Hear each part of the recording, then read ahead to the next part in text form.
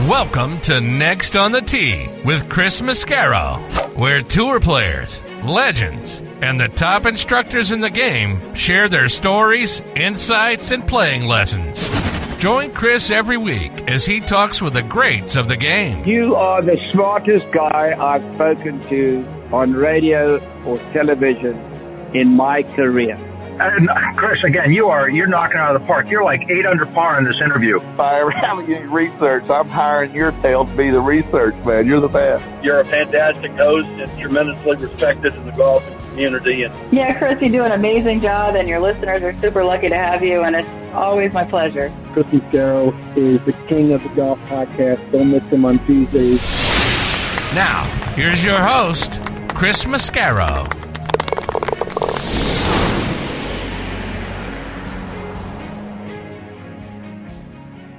Good evening, folks, and happy holiday season to all of you, and thank you so much for coming back and joining me this week on the final episode of 2023 of Next on the Tee.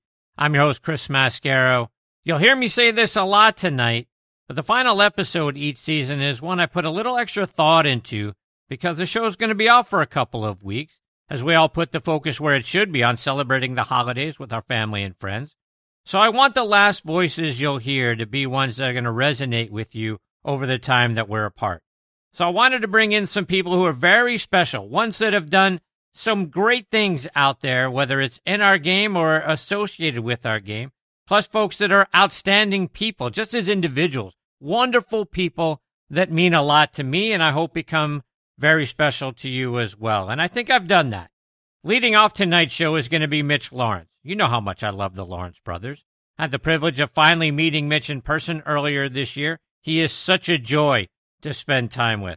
Tonight I'm going to get his thoughts on all the craziness going on right now in our game. And I want to get his unique perspective because, as you may remember, Mitch almost exclusively plays hickories. So rolling back the golf ball isn't going to mean much to him. But as a historian, what does he think about it? Plus everything going on in our game right now with Live Golf, the PGA Tour, trust issues, Jon Rahm leaving to take millions, hundreds of millions of dollars to go over to Live. How much is that going to impact Mitch's desire to watch golf on TV? We'll find out when he joins me here in just a few minutes. Following him, I'll be joined by the guy who has produced the greatest sports documentaries and films of this or any other time, and that is Ross Greenburg. Speaking about a guy that means a tremendous amount to me, Ross has been so fantastic over the years as part of this show, plus Thursday Night Tailgate, our show over on the football side. Ross was the president of HBO Sports back in the 80s and the 90s. He was responsible for their shows Inside the NFL, HBO World Championship Boxing. He was there for the Mike Tyson Buster Douglas fight. Later, he did documentaries for the USGA on Jack Nicklaus, particularly the 1962 U.S. Open and the great battle between Jack and Arnie. He also did one on the 1991 Ryder Cup, the War at the Shore, and the 1999 U.S. Open won by Payne Stewart. So a ton of things to get into with Ross tonight. He'll join me about 25 minutes from now. And later on, we'll round out the show with former PGA Tour pro David Peoples. He'll be making his Next on the Tee debut with me.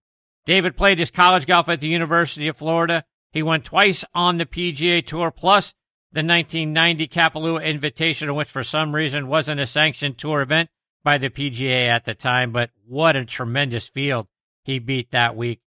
David and I have lived star-crossed live. We both lived in Winter Park, Florida at one time. We both lived in Germantown, Tennessee, where he still lives today. One of my childhood friends works for his wife, which we discovered earlier today as we were texting back and forth. So I'm very excited that I get to have David as part of the show with me. He'll join me about 45 minutes from now. So a lot of great stuff in store for you tonight on the final episode of 2023 of Next on the Tee. And as always, thank you so much for tuning in and taking the journey with me tonight. Before we get started, our resident director of instruction, Tom Patry, and I have been working with a company called Kickpoint, and they have done some magical things with our logos and created some polo shirts with some wonderful designs where they take our logos and turn them into designs on a polo shirt. They're absolutely outstanding. Kickpoint Golf is a private label custom golf apparel company making bespoke polo shirts, quarter zips, and hoodies for those selected clubs looking to take their branded game to a whole new level. If you want to check out their apparel, and again, it's going to knock your socks off, send an email to info@kickpointgolf.com. They'll get right back to you. There's no middleman. They're going to go right to the guys that do this work. You're going to check it out, and you are really going to love what they do. I'm going to start showing the polo shirts that they designed for me on my Instagram, @CTMascaro. Check them out there so you can get a sample of what they look like. These guys know where it's at. Now let's talk about golf getaways and buddies trip locations. When you're thinking about that, think about our friends over at the Macklemore, which is a wonderful resort located just south of Chattanooga, Tennessee, high atop Lookout Mountain. It is a casual 2-hour drive from Atlanta, Nashville, and Birmingham. The existing Highlands course is now ranked in the top 100 courses you can play in the U.S. by Golf Digest. The 18th hole is ranked in the top 10 finishing holes in the world. A second course, The Keep, is under construction and will open summer of 2024. The Keep is a Bill Bergen, Reese Jones design and features a 1.5 miles of dramatic cliff edge, with every inch of that edge filled up with a golf hole. A world-class hotel, Cloudland Lookout Mountain Curio Collection by Hilton, will open spring of 2024. Both have incredible views into historic Macklemore Cove, 1,200 feet below. You gotta see it to believe it, folks. Stay, dine, and play golf above the clouds at Macklemore. Go online to macklemore.com to book your stay and play package. Now let's talk grips. I want to tell you about Lambkin grips. Every shot, as you know, has its own unique feel. The trick? Feel comfortable with each one. And comfort is built into the very DNA of Sonar Plus Black grips. Composed of their Genesis material that provides supreme comfort and durability, with their fingerprint technology, creates a strong connection and unforgettable touch. The game changes from shot to shot. The feel in your hand shouldn't. Lambkin, feel is everything. I also want to remind you about the all-new Stealth 2 driver from TaylorMade. If there's one thing we know golfers want from a driver, it's distance. But there's actually two things we all want. Distance, and let's not forget, forgiveness. That's why TaylorMade designed the Stealth 2 driver with even more carbon for even more forgiveness. To learn more about the new Stealth 2 driver from TaylorMade, visit them online at TaylorMadeGolf.com. Okay, now back with me is one of the great people you get to meet in this life, and certainly one of the best individuals in our game, and that is Mitch Laurance. For years, Mitch hosted a great podcast called Talking Golf Getaways.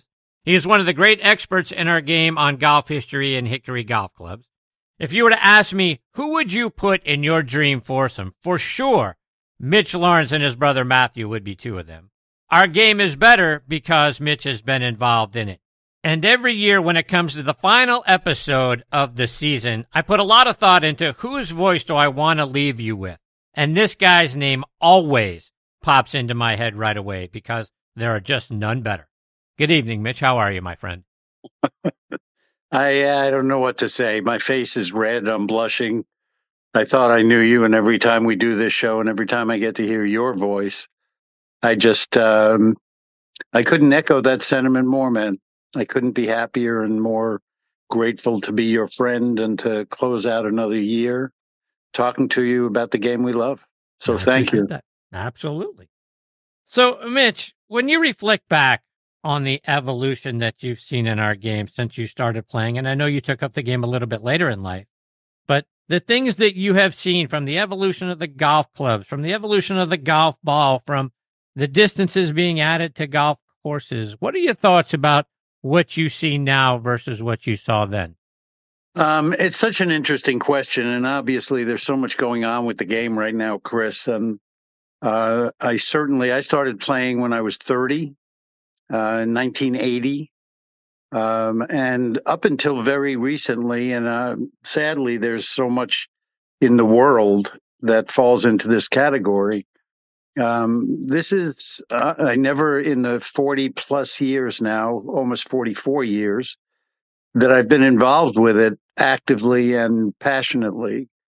I feel like there's so much swirling that has nothing to do with the game. And that's the biggest takeaway for me. I think, everybody who plays, everybody who watches, everybody has a different perspective. Everybody has a different level of skill. As we know, I'm reminded of it all the time. But everybody approaches all these things in a different way. The difference now is that because of social media, we all know a lot of the time unwillingly or certainly in a way that's not particularly wanted, how a lot of people feel. We get to see it all the time, which we never used to until the advent of all of this. And I think that throws even more confusion into it.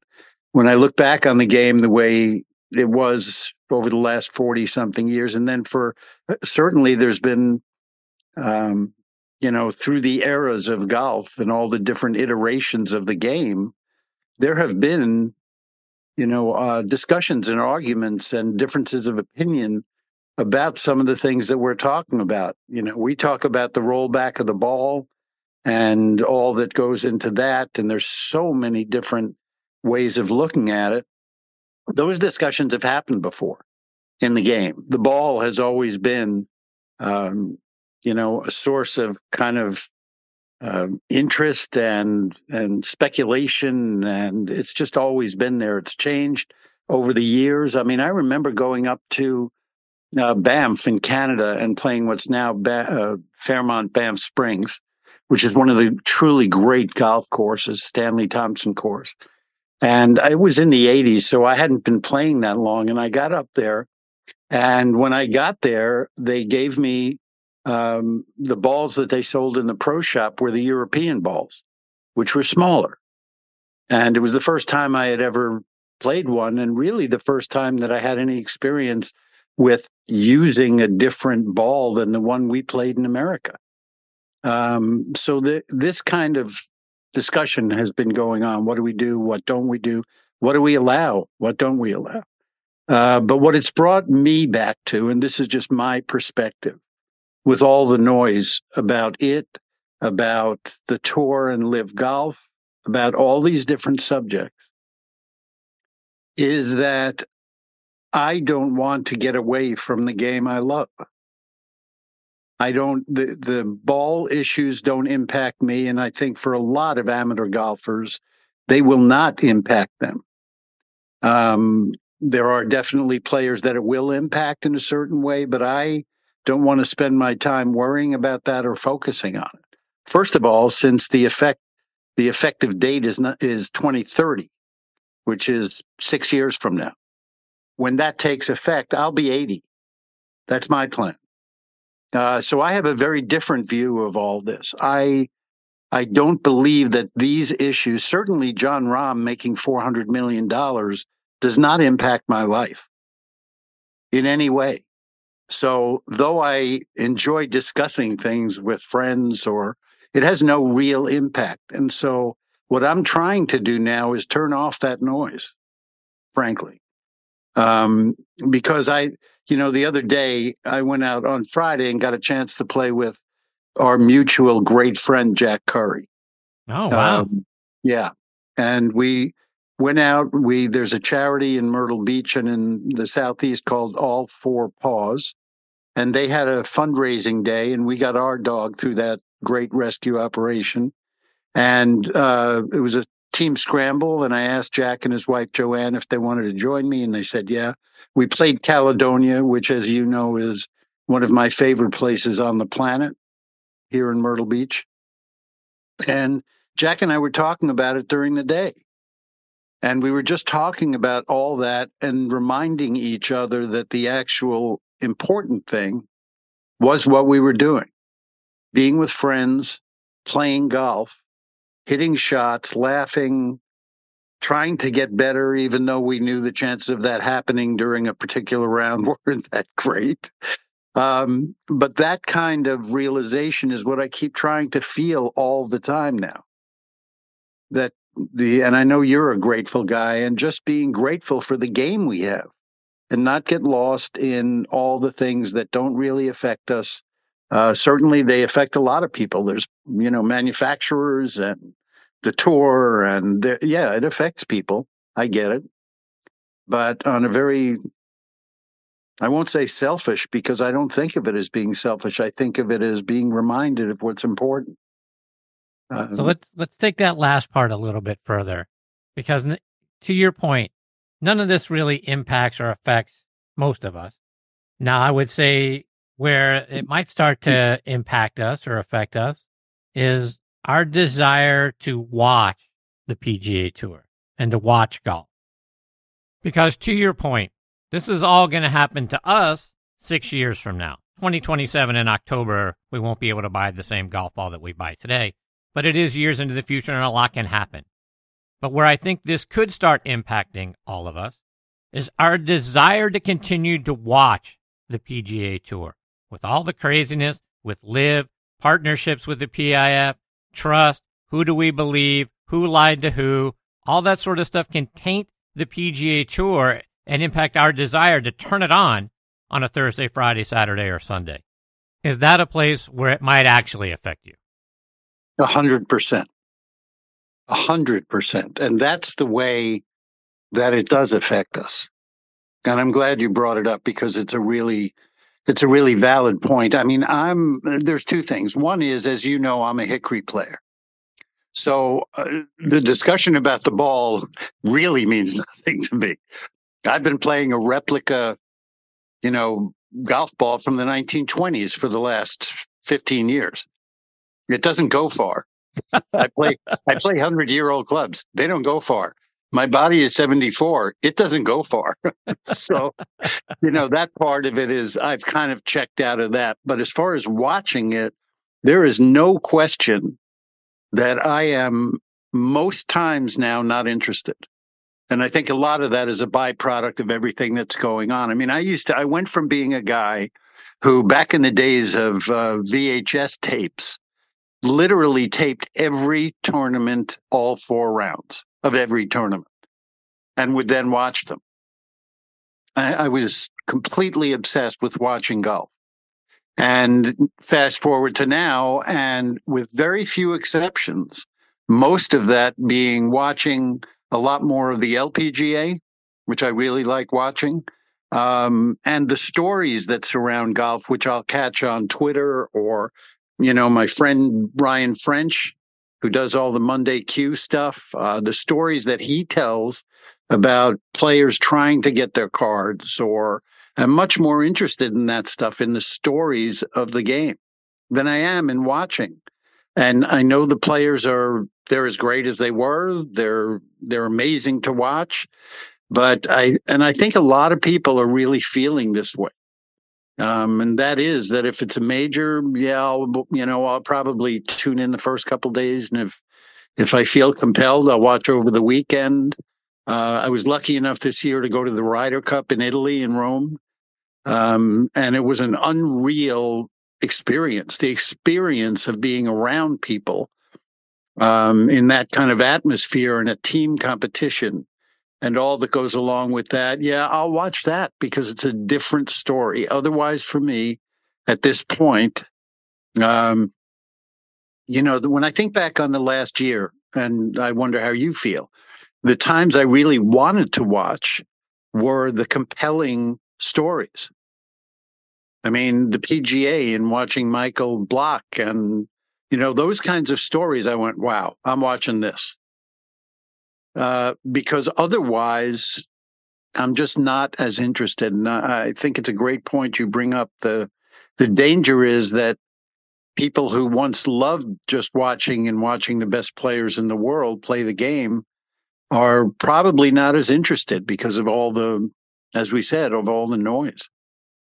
Yeah, and I tell you kind of where I stand. I mean, forever, and not just in the game of golf. When you talk to a lot of the great players, they talked about how they played the game for the love of the game. Kevin Costner, right? But now with LIV and guys getting paid hundreds of millions of dollars to defect, and you mentioned the Ryder Cup, and we all know about the Patrick Cantlay thing, and did he not wear the hat in protest? Did he want to get paid to play in the Ryder Cup? Those kinds of things to me take away from the game, because what that tells me is for some of the bigger players in our game, it is all about the money. It's all about the money. It isn't about the love of the game. It certainly isn't about the fans. It's all about me. And I know golf is a selfish sport. There isn't a team out there for the most part. I know LIV Golf has its teams and stuff like that. But It isn't a team event, so you got to be out there and you've got to be myopically focused in order to win golf tournaments, particularly majors. But it has taken away some of, I don't know how you want to call it, innocence, whatever. It has taken away some of my love of the game at the PGA Tour level, not at the, as you talk about, the grassroots level and us hanging out and playing and my buddies and I going out and playing and having a good time together. That to me is still intact.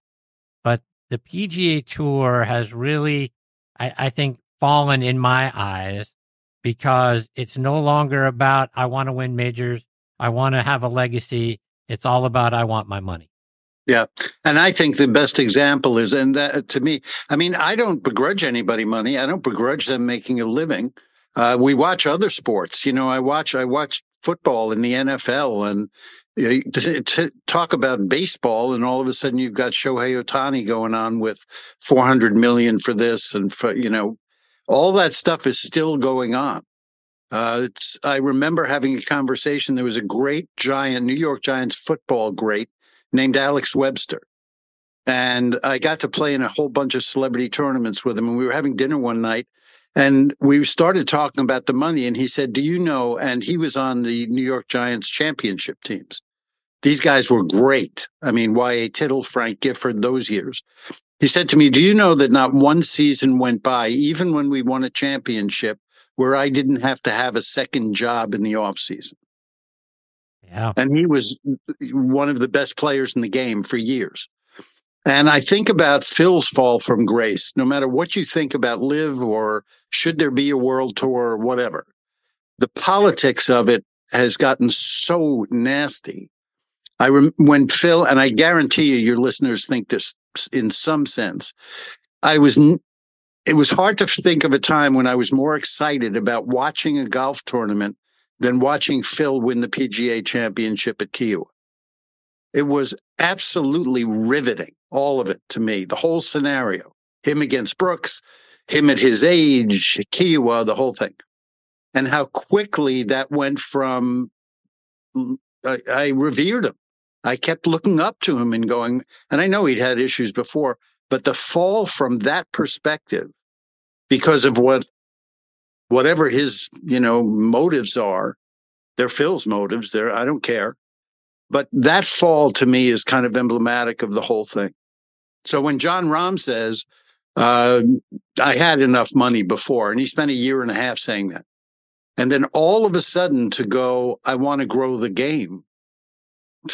Okay, great. But a whole lot of people don't believe him, which is, I think, what you're saying.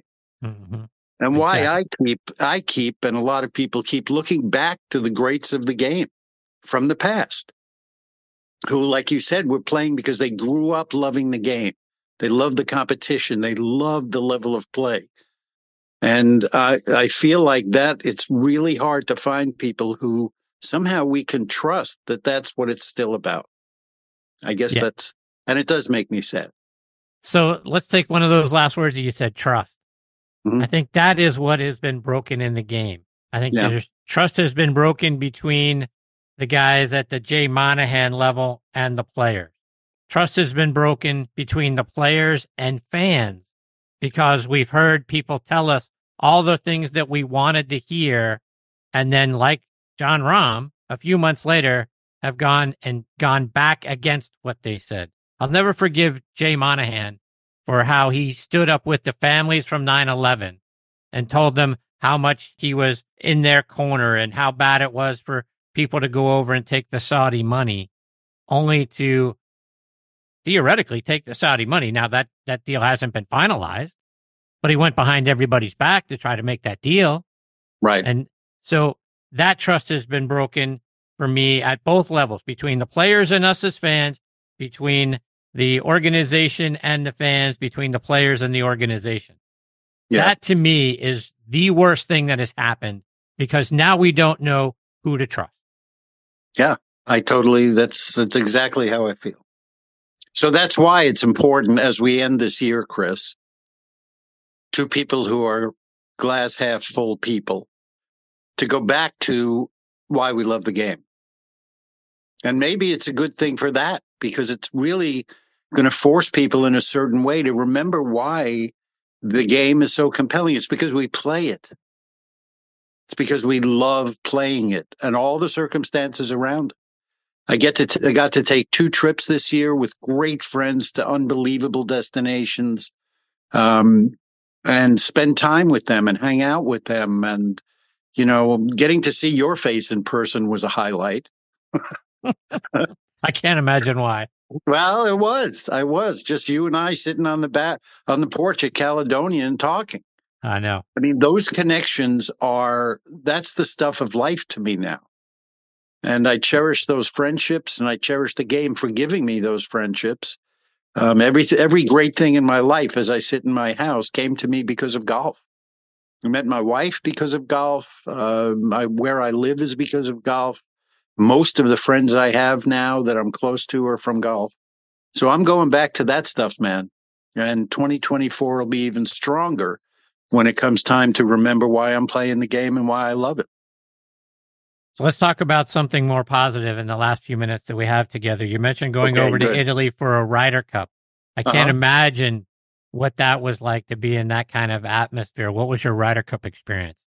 Well, the great thing to me was about going over there to see it, frankly, there's all the stuff about the Ryder Cup. You're incredibly in awe of them setting it up and what it takes to actually have an event like that. And I mean, I could go on about the way they set it up, but not the course, but just everything around it. I walked in, I went to the practice round, but when I walked in Friday morning at 6:15, along with about 50,000 other people, you walk past that behind the first tee, and that whatever they built behind that first tee, which from the outside they made kind of look like the Coliseum. And at 6:15 in the morning, which was an hour and 15 minutes before the first shot was hit, you could hear the entire first tee stands were filled with fans, most of them European. And you could hear they were already singing inside. And it was surreal. And I turned to these friends of mine that I was with, and I literally said to them, "We're done." Those were my words. And once I got inside, and this goes back to kind of what we were talking about, I went around the course. We went to different spots and got to stands before the groups got there so we could sit and watch it on a big screen and the whole thing. But sitting in the middle of the European fans during that event, it just told me a lot. It really told me a lot about why it's so important to them. And it's a cultural thing. They grew up with this. The players grew up revering Seve. He was their guy, and you feel that stuff. And I thought, and they were incredibly respectful. They went crazy for the Europeans, but when an American player hit a great shot, they applauded. And I hate to bring it back to this, but my fear is what Beth Page is going to be like in the next one. Because I don't think it's going to be, will there be fun? Yeah. But I have a little trepidation about where it's going. But Italy was fantastic. The venue was amazing. The people, I'll never forget it. I really will never forget it. And I'm really, really glad that my wife and I got a chance to go. So one of the things, and you've not only done Talking Golf Getaways, you've done several golf-related podcasts, and you have been immersed in our game for all the years that you talked about earlier. If you had an opportunity to put together a roundtable of whether it's legends that are no longer with us or people in the game today, who would you want to sit down with and talk to, and what would you want to ask them? Oh, that's a tough question, Chris. Because I literally have been so lucky over the years to talk to so many amazing people. I would include, I did a podcast with Peter Thompson. He was in Australia. I talked to him. Absolutely amazing guy. David Graham. I got to talk to people like that. I would love to have both of those at the table. I think somebody like Annika to get a perspective on the women's game. Who I got to talk to, a mutual, great mutual friend of ours, Ben Wright. I long for his voice. I did 3 or 4 podcasts with Peter Allis. Those are the people that I would want to talk to just for perspective and humor. Certainly in the case of the last two. But and I guess the people that I love in this game, in this time, in this place in my life, I would want to have the people around me It would be a big round table, Chris. Yes, it would. You'd be there. I appreciate that. My brother would be there. My wife would be there. I think that a mixture of people who had the perspective of really being at the top of the game in historic times, and the people that I love that I play with now, and kind of have over the years. Mitch, before I let you go, remind our listeners, how can we stay up to date with you and all the great things that you're out there continuing to do in and around our game, whether we're following you online or it's on social media? Well, most of the time now, Darren and I and Chris McEwen, we still do what we call special edition Talking Golf Getaways. We did one a couple of months ago about our trip to Sand Valley, which was 5 amazing days. We're about to do another one at the beginning of January with Patrick Koenig. If you follow Patrick Koenig on Twitter, he set the Guinness World Record for rounds of golf in 1 year, which is now in the 550-something rounds of golf in a year. Just played his 10,000th hole this year. So we're going to do a special one with Patrick, who's one of the great people in the game. And that'll be on Golf TripX through Golf Newsnet. Ryan Ballingee's great Golf Newsnet at Got Newsnet, on Twitter and Instagram, golfnewsnet.com. And as far as I go, it's just my biggest contacts. And there's a lot of bad about it, but there's a lot of great about it when it comes to being with people. And that's just Twitter, which is at Mitch Laurance. So that's how I still get it and still connect with people. And, it's gotten a little slower relative to what I'm doing in the game, but I still throw my hat in the ring every now and then. Well, Mitch, like I said at the top, if I'm going to leave my listeners with just a few voices until the start of season number 11, I absolutely want one of those voices that reverberates in their minds to be yours, because you're a treasure, my friend. I'm so lucky that I get to call you that.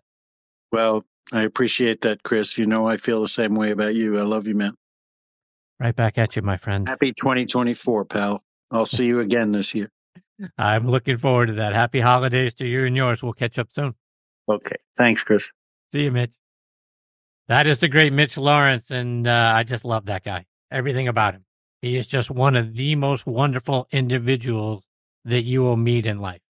He's a kind person. He's certainly more knowledgeable about the game of golf and its history than I am, than most people are. He's just a fountain of great information.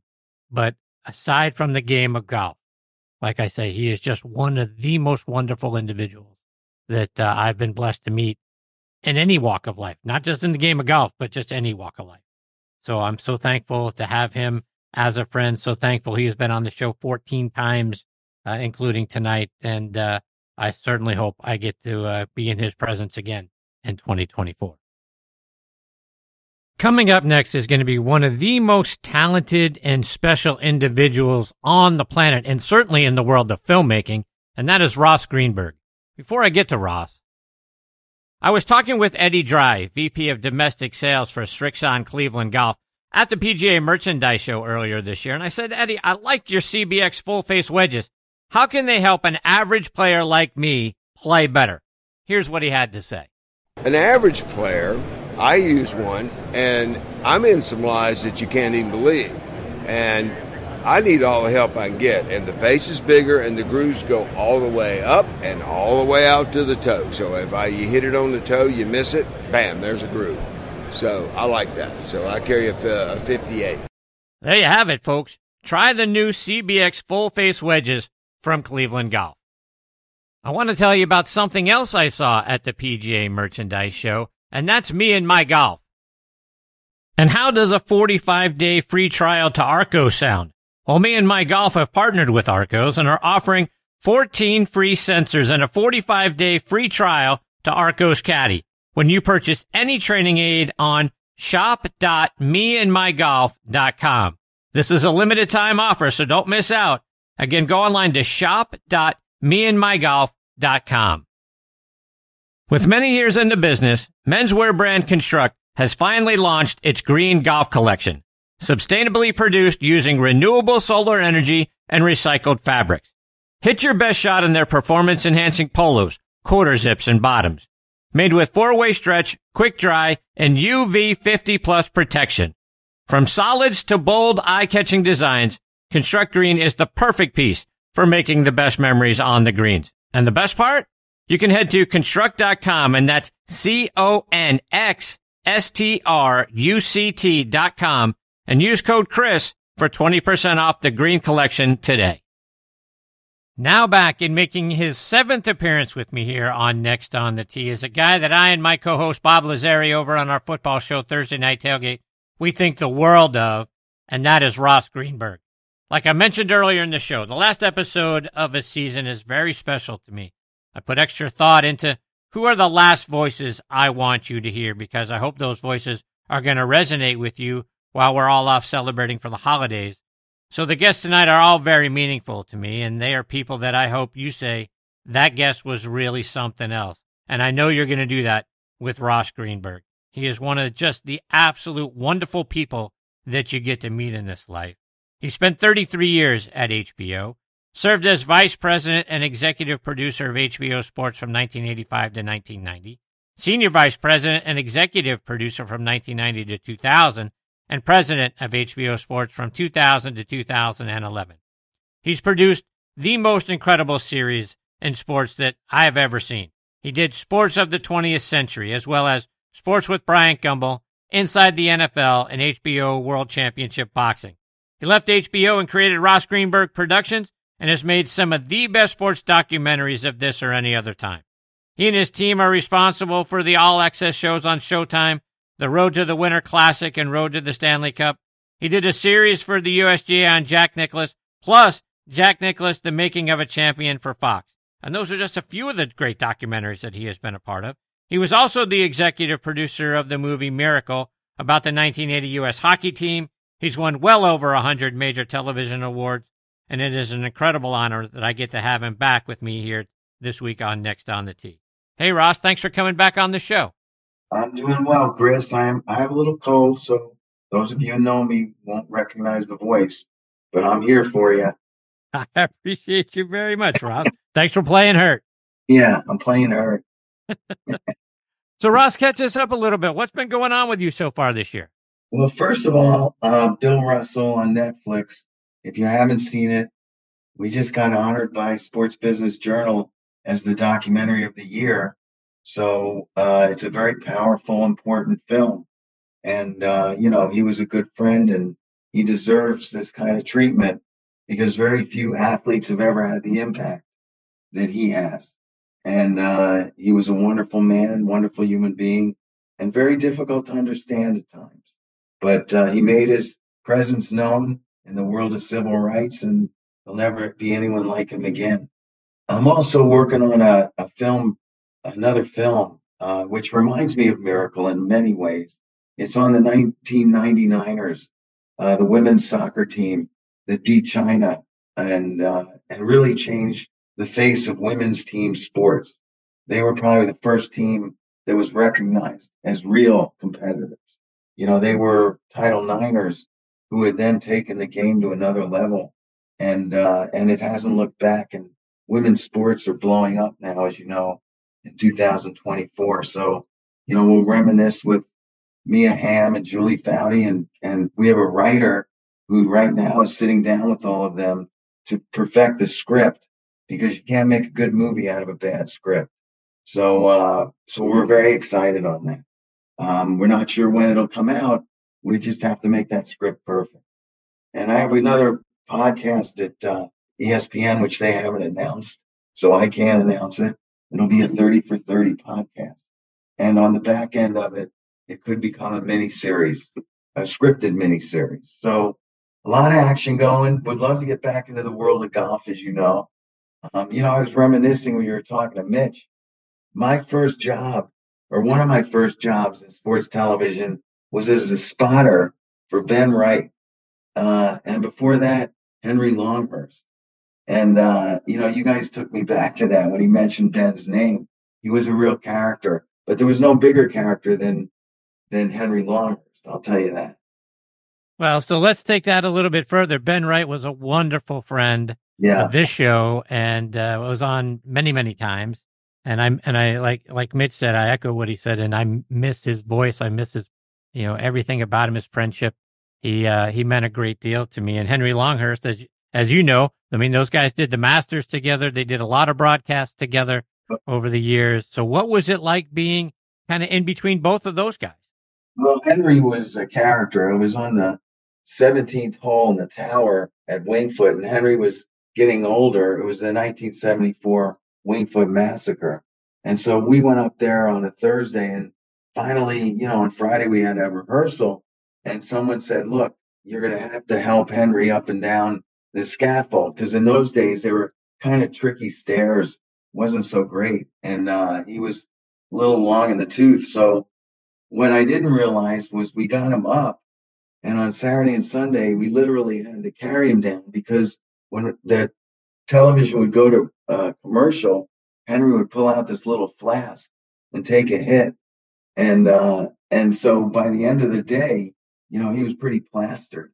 But I will tell you, there was no greater sense of humor and no greater delivery with that English verbiage that was so rare. And he was so honest. Oh, he hit, hit that one. He just was very to the essence of every shot. So he was a wonderful human being, as was Ben Wright. Very similar senses of humor. Ben was very direct and candid and funny, and also had his way of delivering a line, and a British way, not an American. Ross, since we last spoke, this show has been picked up by my hometown newspaper, the Pittsburgh Tribune-Review. You can find the show right there front and center on their digital sports page. And one of the films you did for the USGA was about the 1962 U.S. Open there at Oakmont, that duel between Jack Nicklaus and Arnold Palmer. It would become Jack's first major championship. Talk about that film and the dramatic 18-hole playoff they had. I'll tell you that there are some days in my life on a set that I'll never forget. One of them would be wrapping up the movie 61 with Billy Crystal at Detroit's Tiger Stadium. But the second most memorable, and maybe the first most memorable day, was Arnold Palmer and Jack Nicklaus. I got them together, and we needed to shoot the two of them on site at Oakmont. And Bob Ford, the legendary, club pro, was so welcoming and warm to us. So the two of them took a helicopter, and the helicopter swoops in, they get out, and we start shooting them around the 10th tee, 9th green, in that whole area, and had them walk the 18th hole together. Obviously had a lunch with them, which I'll never forget, in which everyone seemed to order Arnold Palmer's, which was fun. But there were a couple of moments. You want a really fun story? So on the 17th hole in 1962, Jack had a downhill 3.5 footer, which if he had missed, he probably wouldn't have, gotten into the playoff with Arnold. So lo and behold, I decide that we would bring the very putter that he used, the one that won 13 of 18 championships, or maybe it was 18. We brought the putter from a museum in Columbus to Oakmont. And the guy with the white gloves was there, the guy who took all of this memorabilia away. And he handed the putter to Jack, and I wanted him to recreate the 3.5 footer. And so he got over it, and camera's rolling, and he hits the putt, and it goes straight into the middle of the hole. And I said, you know what? We're doing a take two just because, Jack. You're ridiculous. And so sure enough, we did a take two. He drained it again. We did a take three. He drained it again. He just drained like 10 in a row.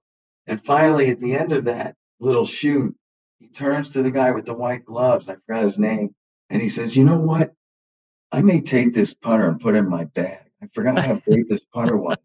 And the guy with the white gloves goes, Jack, you're not taking that putter. It's $1 million.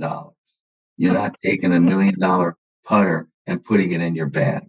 That's one of the greatest stories I could ever tell in the history of sports television. That's awesome.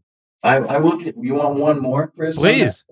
Okay, so later that day, we're shooting them on the 10th tee, and I want them to walk from the 10th tee down. So they're walking down, they walk back up, I had them do a few takes. And so all of a sudden, there was a women's tournament happening in the local Pittsburgh area, probably a pretty prestigious one, and they were good golfers.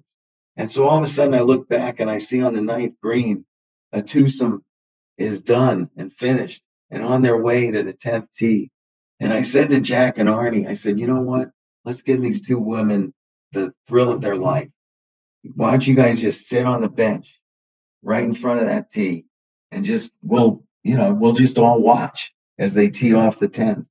And sure enough, the two women come by. And I swear to God, it's like a 605-yard par 5, by the way. And although from the women's tee, it's not, but we were at that tee. And so these women got to tee off. And by the way, both right down the middle, probably 225, 40 yards. And Arnie and Jack were sitting on that bench smiling. And these two women had the moment of their life. And apparently there was a photographer there. And one of the women belonged to Oakmont. And at the end of the round, she had a photo of Jack and Arnie, watching as she teed off. Wow. That's awesome. And I always imagined the dinner conversation with their husbands when they went home that night. Guess what, honey? Oh, how'd you do in the tournament? Well, forget the tournament. Guess what happened on the 10th hole? That's fantastic. And Ross, I know you've spent a lot of time with Jack and Barbara Nicklaus over the years. What are some of your favorite stories when you were just sitting down, just chatting with Jack and Barbara? What are some of the great stories that you got to hear about? Well, I mean, we were at the house in Jupiter a couple of times within like 3 months of each other. And he has this separate room where he has all of these, to be honest with you, the top layer is all the animals that he killed on many, many trips into the wild. And then, it's a beautiful room, and he likes to do the interviews there because it's so easy. So Barbara, on a couple of these shoots, it was Jack and Barbara. And we did them separately, but they had a lot to talk about because, the making of a champion, when we went through his life story, he had all these amazing stories of going to the 60 Open or the 62 Open. And we needed her there to kind of remind us, of Jack's idiosyncrasies. The most memorable, I think, moment was when Barbara, off camera first, Barbara described the pants. He had a very severe case of doing everything the same way every time, every tournament. And he had one pair of pants that he liked to wear, kind of an off yellowish, brownish, whatever, pair of pants. And for the 4 rounds at the 1962 Open, he wore those pants. And Barbara said, well, he damn well could have stood them up in the side of the room, on Saturday, because they were so disgusting. And I just thought they were so down to earth and so much fun, but so sweet, both of them, Mm-hmm. And I'll never forget, Jack is so funny because before we'd sit down to do the interview, he'd always say, now, I'm getting old. He was, let's say 72, 74, 75 when I did those interviews. And he'd say, I don't remember everything. So, I'll give you as much as I got, but I don't remember everything. And so sure enough, I'd sit down, start firing questions, and he'd know every shot at every golf tournament that he ever played. I mean, he's just amazing, amazing man. You also told the story about the 1999 U.S. Open that Payne Stewart won. I've had a lot of Payne's contemporaries on the show, and they all speak so reverently about him and what a huge shock it was when we all learned about the plane crash. Yeah. Your film celebrated not only his win in that U.S. Open, but also the man that he was. Yeah. Talk about that. Well, many people don't realize the man that he was. I mean, he had a reputation of being a little aloof, cold, but in talking to his dear wife and, all the players around him, there was a real love of the man. And he was a giving person.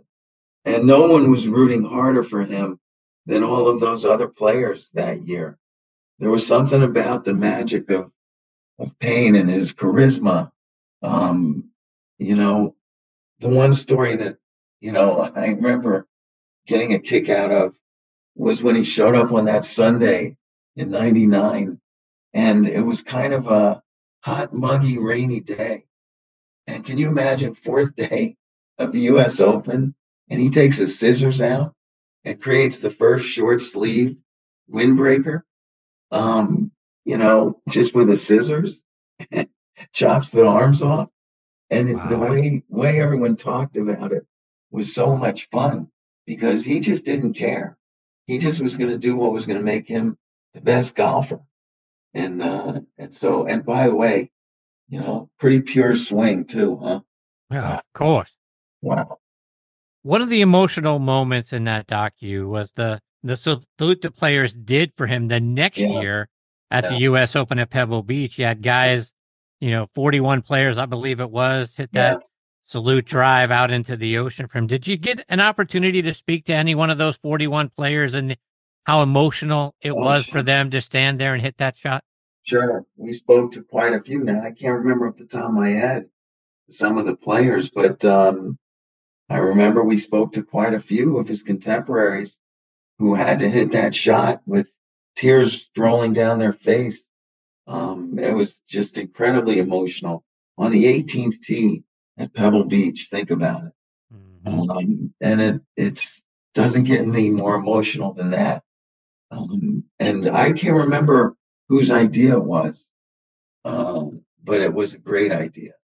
And, it became kind of an epic story in the history of the game. Ross, you did a documentary on the 91 Ryder Cup, the War at the Shore. Yeah. And I've had Dave Stockton on this show, Mark Calc, Chip Beck, guys that played or coached, if you will, or managed it at that event. And what it was like trying to play at Kiowa at that time. It was a relatively new golf course and dealing with all the bugs, the no-see-ums. The wind. Yeah, and the wind and everything that was a part of being in that 91 Ryder Cup. Talk about the things that you learned as you put that film together. Well, I didn't, I mentioned the wind only because I didn't realize how horrific the play was in terms of trying to battle the elements. Golf has a way about it, but in the Ryder Cup, it's like everything's on the line and you have to battle 40-mile-an-hour winds. And you have to, I remember, the whole where if you started it in the middle of the fairway, the wind was blowing it into the water. So you had to actually aim way left of the fairway just to have the ends hit it straight in order for the ball to land in the fairway. And I remember all those trees, it was a new course, new design.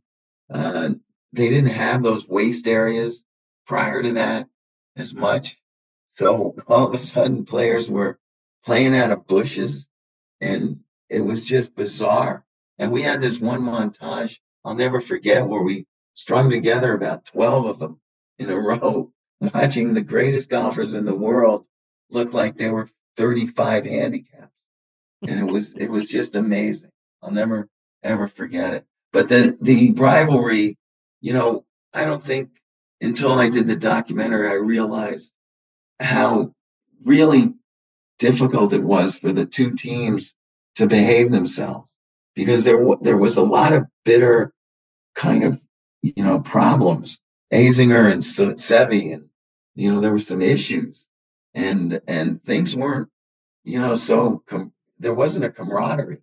Today, you can sense a little camaraderie, but then it was like, no, we have to win this. And it was really something. You'll never see that again.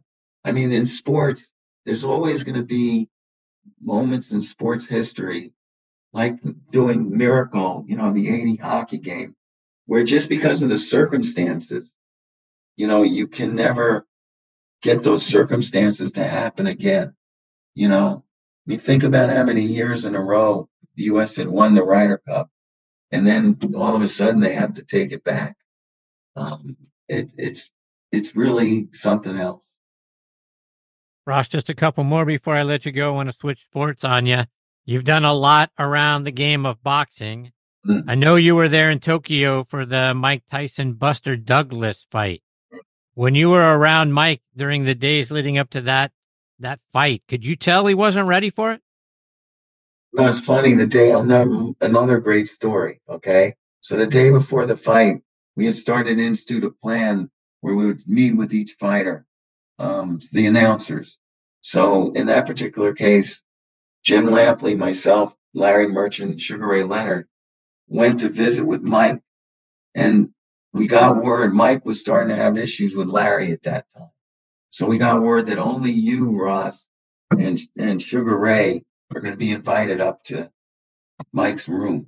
So we get up to the room, and Mike, hey guys, come on in. Come here, I got to show you something. And so he takes us over the television, and it was a VHS recorder. And he said, take a look at this. Can you believe that? And he was watching a real life death video. Oh. It was like an hour of strung together people that had been shot, had been drowned, had died in a variety of ways. It was real life death. And Sugar Ray and I looked at each other and went, whoa, okay, this is not good for Buster Douglas. And then we went to Buster Douglas' room after that with Larry and Jim, filled them in on Mike's take of the fight. And then we go to Buster's room, and he sounds like me right now. He had the worst head cold I think I've ever heard in my life. And we left that meeting, and I said, but he talked very emotionally about the loss of his mother 2 weeks prior. And we knew he was trained and ready. He was a guy that, would put on a lot of pounds between fights, but he looked in unbelievable shape. And so sure enough, the next day, I turned to the announcers when we left his room. I said, this is going to be a massacre. This is a disaster. And he was 42-1 underdog. So we get there the next day, and all of a sudden, Tyson walks to the ring, and he looks a little out of sorts. Douglas enters the ring, and he looks like a focused, just a magical moment in his life was about to happen. And so sure enough, Tyson's pacing in the ring. The first 30 seconds of the fight happen, and Buster Douglas hits him with a straight left jab. I'll never forget this. And I hit Jim Lampley's IFB, which is how producer talks to talent. And I said, Jim, we've got to fight here. Because I had never seen Tyson get hit by a jab like that. And his head was stationary. And then the rest is history. Ross, before I let you go, remind our listeners again, how can we stay up to date with all the great things you're doing on your website? Plus, how can we watch all the great things that you're going to be coming out with in 2024? Okay, so look for ESPN to make an announcement on their 30 for 30 podcast, which they will do probably in February. You will know Netflix has already announced the 99ers film, so I'm sure once we start production, you'll hear of that. I would hope we start that in the spring or summer. And then, of course, Netflix will continue to herald, Bill Russell because it did win that Best Documentary Award and will be up, I hope, for some Emmys and stuff. And you can always go to rossgreenburgproductions.com. It's a pretty healthy website. It'll show everything I've done in the past and everything we're going to be doing in the future. Ross, I can't thank you enough for playing hurt tonight and coming back and being a part of the show. As I said to you, and I've been saying all along tonight's episode, the voices on the last show of any season are ones that I really think about, and because I want them to be important I want them to resonate with my listeners long after they've listened to the show. And I want them to be somebody who has been very important to me over the years. And you have been so gracious with your time. Again, this is the 7th time I've had an opportunity to sit down with you and talk with you about your great career and the great things that you've done. But thank you so very much for all that you have meant to me on this show on Thursday Night Tailgate. And I hope we get that privilege of catching up with you again in 2024. You got me, Chris. Always. You know that. I really feel the same way about you. Thank you, Ross. Happy holidays to you and your family. We'll catch up again soon. Thank you. See you, Ross. That is the great Ross Greenburg, folks. And just like Mitch before him, one of the great people you get to meet in this life. He has done so many outstanding films and documentaries. Very much looking forward to watching the Bill Russell one. Haven't had an opportunity to plug that one in, but as a guy who spent a lot of years in Boston in the 80s, Bill Russell reverberated, even though that was long past his playing career. He always was a part of what was the old Garden and in Boston Celtic lore. Obviously, he'll live there forever.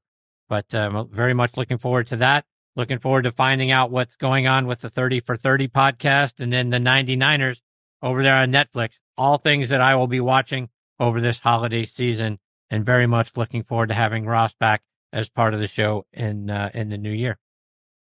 Coming up next is going to be a guy I've been very excited to have as part of the show. He is a former Florida State amateur champion, a medalist at Q School, a 3-time winner out there on the PGA Tour, and a heck of a nice guy. His name is David Peoples. Before I get to David, I want to remind you about 2 Under men's performance wear. They're the unofficial underwear of the PGA and the 2020 Ryder Cup team. Ricky Fowler is their global ambassador, and over 50 other PGA, Korn Ferry, and Champions Tour players wear them. Just to mention a few, like David Toms, Jerry Kelly, Justin Thomas, William McGirt, Scott McCarron, and Chris DeMarco. The Joey Pouch technology provides the ultimate male asset management, delivering maximum comfort from the tee box to the boardroom to the bedroom. Use code NXTONTEE20, so next on T20, to save 20% at checkout. So go to 2under.com. That's a number 2, UNDR.com. 2 Under, performance in your pants. Relax. Easy now. Find your happy place. It's all in the hips. Just tap it in. Yes! Find the latest clubs and apparel at Golf's Happy Place, the PGA Tour Superstore. Okay, now making his next on the tee debut with me is David Peoples. I wanted David to be a part of the final episode of this season for a few reasons. First, he shares the same birthday with my middle daughter, January 9th. He's from Augusta, Maine, and Maine is one of my favorite places on the planet. We've lived in the same city twice, Winter Park, Florida, and Germantown, Tennessee. Beyond those things, here's more about his background. David played his college golf at the University of Florida from 1979 to 1981, where he helped them win the Florida Intercollegiate and Dixie Intercollegiate tournaments. And he teamed with some great players while he was there, like our good friend Mark Calc. In 1979, David won the Florida State Amateur Championship. He turned pro in 81. He was the medalist at Q School in 1989. He won twice out on the PGA Tour at the 1991 Southern Open and the 92 Anheuser Busch Classic. He also won the 1990 Kapalua Invitational, which was a non-PGA Tour sanctioned event, but it had an incredible field filled with PGA Tour legends, and he won that tournament by 5 strokes over Davis Love III. Over the course of his playing career, in addition to those 3 wins, he had 4 runner-up finishes, 5 third-place finishes, 23 top 5s, and 37 top 10s, and I couldn't be more excited that I get to have him with me this week here on Next on the Tee. Hey, David, thanks for coming on the show. Hey, Chris, thanks for having me. Boy, this is a tough act to follow. Mitch and Ross that was amazing. I appreciate that very much. But let's go back to your early days, because Maine, like I say, is one of my favorite places on the planet. How long did you live in Augusta? I think maybe about 6 or 7 months. Wow, not long at all. Not long at all. My parents moved down to Orlando, and then I was in Orlando for 46 years of my life. So University of Florida, was that it for you? Is that the place that you were going to play college golf come hell or high water? Because I have to imagine there were a bunch of other colleges looking to recruit you. Well, pretty much, yeah. I mean, I had my heart set on it. It was sort of like a little dream there that you have, being a Gator and playing for a school like that. It was really cool. Before that, Hal Sutton had given me a call and asked if I wanted to come to Centenary, so I took the trip up and we did the tour of the campus and everything. It was very nice, and especially being Hal Sutton, it was really nice, but not quite University of Florida. You were there at the same time as another great friend of this show, Mark Calc. What was it like for you teaming up with Mark? Oh, it was great. It was great. He got there, I think, a year before me, and I'm pretty sure he was the SEC Freshman of the Year or something. And it was just great getting to play with all those players. We had a good team. We didn't really gel very much as a team, but we had a lot of fun along the way. That's for sure. Rick Pearson was also one of your teammates. He was an All-American medalist at the 1980 SEC Championship, won 3 times on what's now the Korn Ferry Tour, and today is his birthday, by the way. Tell us about Rick. Rick is probably he was the leader of our team. He was definitely the best player on the team. You would think it would be Calc, but Calc hadn't quite, gotten to his level at that point. Rick was just, he was like a robot, man. I mean, he's just this stocky guy, and he'd set up to the ball and he'd hit this nice little 10-yard draw every shot. And just a great player. We all had we had attitude problems, and clubs got flying lessons quite a few times with that crew. So let's take that a step further, because I heard a story and I wanted to see if it was true, because after one of your tournaments, I heard he putted so poorly that he tied his putter to the back of the team van. And when asked what he was doing, he said, "It let me down so badly, I'm going to drag it all the way back to Gainesville." Sound like something? That's Pierce. That sounds like Pierce. It sounds like Calc, too. Actually, it sounds like a lot of guys on that team. I tell you, once we used to play these things called the Orange and Blues. Those were our qualifying rounds. And I got paired with Calc and Larry Rentz. And, we're going off the 16th tee. And this is a year after Calc had already kind of messed up a little bit at the NCAA tournament, going off and destroying a garbage can and gallery posts and all that sort of stuff.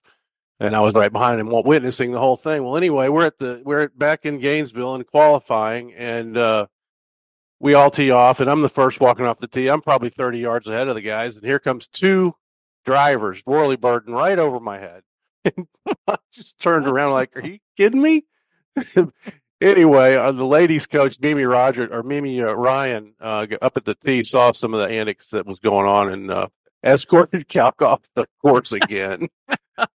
Just like what happened at the Ohio State Scarlet. Yeah, it was hilarious.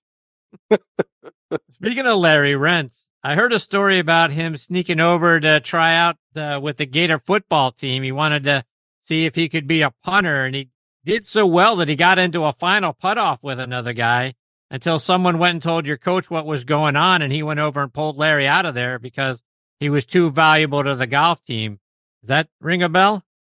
Yeah, that's definitely. I hadn't heard that one, but I know for sure that our quarterback, Bob Huco, they were kind of horsing around at the golf course, and I think he ran into Larry, and Larry was a big, strong guy, and Larry didn't move, and Huco went down, and I think Huco basically said, "Please don't tell anybody that this happened." So we lost our quarterback for a few weeks on that one. Oh, brutal. Yeah. And Larry could punt the ball. I mean, he was. We used to call him the animal. He was the animal. You guys played against a lot of great players during your college days from other schools. I know Paul Azinger was at Florida State during that time. What was the rivalry like between University of Florida and Florida State and playing against Zinger? We never really, I didn't seem like we crossed paths much. Zinger went to his freshman year, he went to Brevard Community College over in Cocoa area, and I went to Valencia in Orlando for my freshman year. And they were Brevard, where Zinger played, they had an A team and a B team, and Zinger didn't make the A team. He was on the B team, and he wasn't shooting very good scores. He wasn't. I don't know if he started late or what the deal was, but next year comes around, and he's at Florida State, and from that point forward, I have never seen anyone improve at such a fast rate of pace as he did. He, Pearson and I were up there, I think, in Atlanta Athletic Club trying to qualify for it was either U.S. Open or the U.S. Amateur. I'm not sure which. And we looked on the board, and it had, how all the guys got there, advanced onto where we were at that time, which stage we were in. And there was that Zinger up there, won by like 5 shots. And every time I looked after that, he was right up there. He went on to qualify. I think he won medalist the first time he tried the Q school, and rest is history. As you saw when you checked out the show, Tom Patry is a regular guest here with me. When some guys see that TP has been on the show 89 times now, they kind of look at me with their heads a little cocked, wondering what I'm thinking. So I first of all thank you for not doing that. But you guys were in college at the same time. He was at Florida Southern, not all that far away from Gainesville. Did you get to know Tom at all while you guys were competing in college or afterwards? Yeah, we did. Some of the amateur tournaments, I think I got to meet Tom, and I think more so though on the mini tours, like the Space Coast Tour and stuff like that. And then as the years went through, my first year on the Champions Tour, I down in Naples, Florida, I ran into him down there, and he helped me with my golf swing a little bit, and it was really good. Got to go to dinner with him and his wife Denise, and that was great. So, it's actually coming up.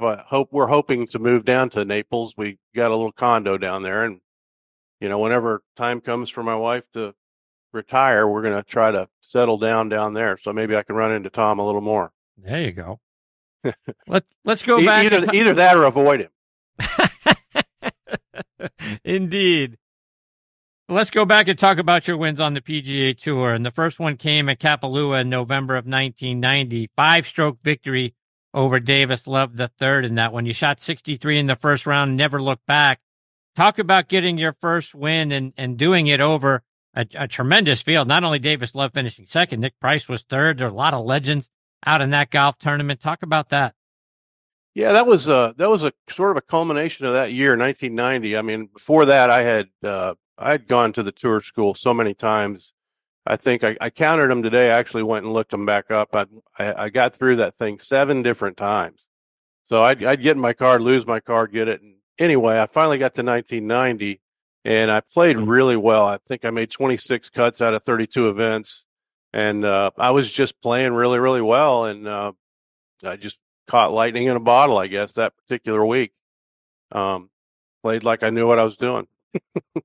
I actually made it through the Q school 7 times. I finished the first one. I finished 14 shots behind Donnie Hammond.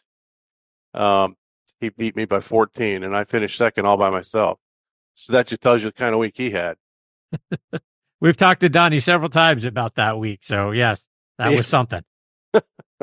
Yeah, that was incredible. But anyway, that Kapalua for me was, to win that tournament by 5 shots with Nick Price and Tom Purtzer and just a whole bunch of really good players. I think everybody was taking their time at the beach though, and just let me go. Your second win came at the Buick Southern Open in 1991, just a little south of me here in Atlanta at Callaway Gardens in Pine Mountain, Georgia.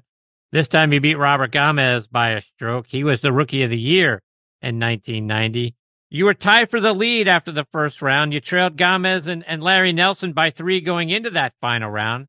But you shoot 66, you overtake him. What do you remember about that week? I remember finishing the third round and going to the range to, hit a few balls, and I really didn't have a lot to work on, but I just should cool down, I guess. And it was the first time I really thought about winning, and I said, you need to think, because I always kind of avoided that thought, because I choked my guts out. So I just said, you need to embrace this, and you need to think about winning. And, man, I tell you what, it really made all the difference. I went out and started out like a house of fire, and and kept it up. And I think I went bogey free that day and shot 66. And so, I always was a little on the timid side. And when I get up there, I didn't want to think about, winning or any of those kind of things. But it turned out that you really do need to face the music, and step up. And as I recall, when I was doing the research on that tournament, not only did all of that happen, but you also had to battle the elements that day. I think you guys had about an hour and 13-minute lightning delay.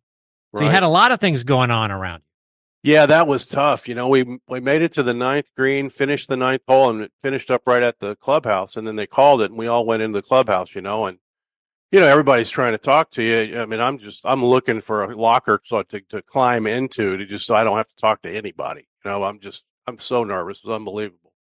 And then it was finally time to go back out. And I managed to stay away from everybody and played pretty darn good down the stretch, except for those last two. David, at the PGA Tour level, the game feels upside down to me right now. With everything that's going on between the proposed merger between the PGA Tour and the PIF, and LIV going out and buying Jon Rahm, everything that's happening right now, the loss of trust between the players and the executives at the PGA Tour level, Jay Monahan and his folks, trust between us and the players, everything seems to be upside down. I want to get your thoughts on what you're seeing going on right now. Well, like Mitch said, I don't begrudge anybody, trying to make a living, and I tried to do it and did my best at it. But it felt like a gut punch, really, when I heard the news about Jon Rahm going over, because he seemed to be so adamant about, staying in support of the PGA Tour, and that old saying, everybody's got a number. Well, I guess that we found out what his was. So, the tour, the PGA Tour, it always seemed like things were going to work out. This is a different feeling. Before, you always feel like you felt like, this is all going to come out in the wash, because they always have looked after us very well. But this is a totally different deal. And it doesn't look good. David, when I was looking back again over the course of your career, I know you played really well here at Callaway Gardens, winning that tournament in 91. The year before, in 1990, the tournament was held at Green Island Country Club. You went out there in the second round, shot 62. Is that the best round that you ever played? Yeah, that was pretty good. That was a pretty good one. I think I shot, in relation to par, I think at the the Bank of Boston Classic at Pleasant Valley, I shot 63, but that was a par 72. So that was 9 under, as opposed to the 62 at Green Island. It was a par 70, I'm thinking, and so it was an 8 under round. So I go with the one at Pleasant Valley. So when you think back on your career, what are the tournaments? What are the events? What are the things that you got to be a part of that, as you reflect on them, still make you smile to this day? Boy, I tell you, pretty much, every one of the Q schools that I made it through, because that really is a brutal tournament to go through, and we just got to see some of it this past weekend when they're playing at Sawgrass like we did before. But winning the tournament at Kapalua, I think, was the crowning jewel for me. I'd never been to that island before, and just to have a week like that was about as good as it gets. Do you have a favorite shot that you think about? That, boy, that was just so pure. That was just such a big moment that you rolled a putt, you made a shot, whatever it was. Is there something that sticks out to you?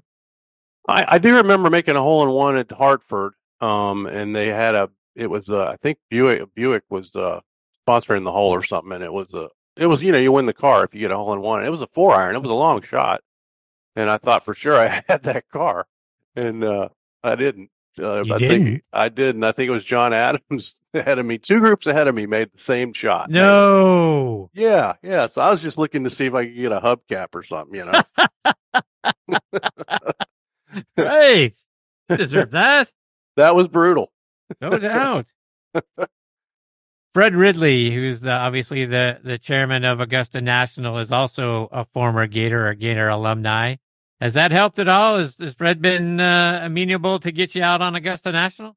Absolutely not. No? No.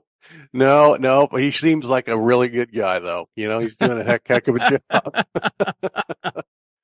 Oh, after winning the Southern Open, I got to go to the Masters, and that was the big deal about that whole thing was winning that tournament in Columbus, Georgia, there at Callaway Gardens. Is if you win that event, where the Kapalua tournament didn't come with that invite, but the tournament at Callaway did, the Southern Open, and I was in the clubhouse and finished, and here comes Robert Gomez was making a little charge, and he hit it in there about 10 feet on the last hole. And man, I tell you, that was the most lonely feeling standing there on the putting green, watching him from about 50 yards away.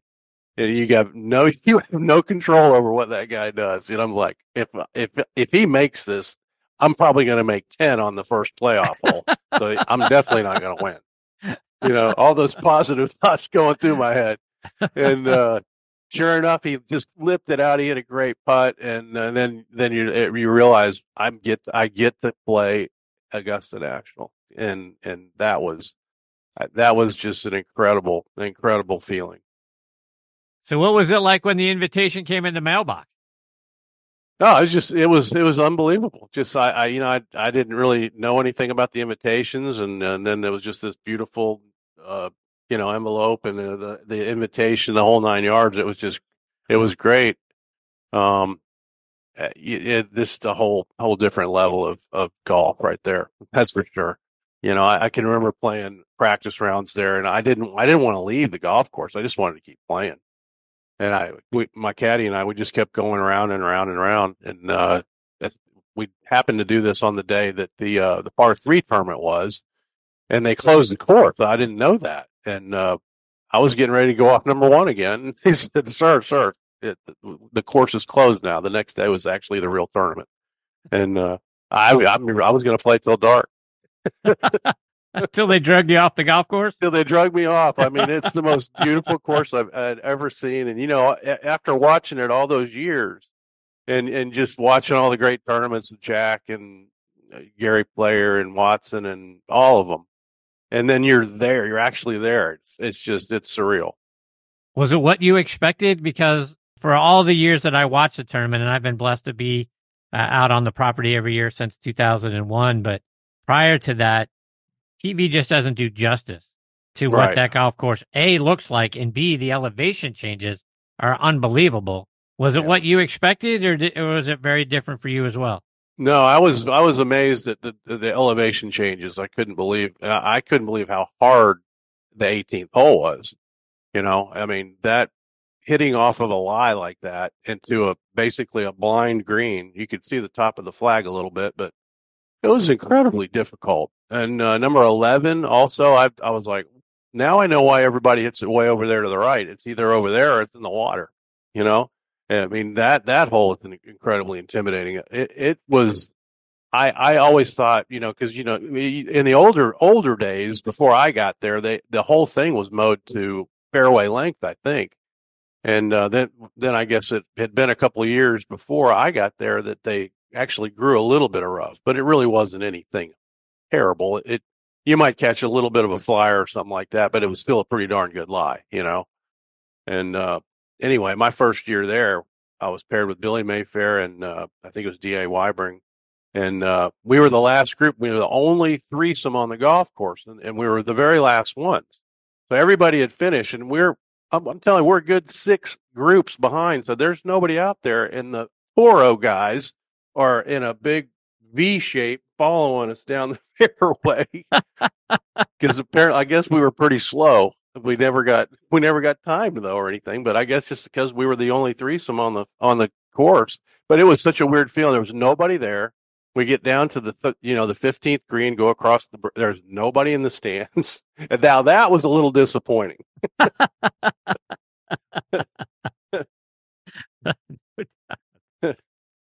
David, whether it was in a practice round or maybe away from a tournament proper, who are the guys that you really enjoyed playing with and who kept you rolling while you were out there?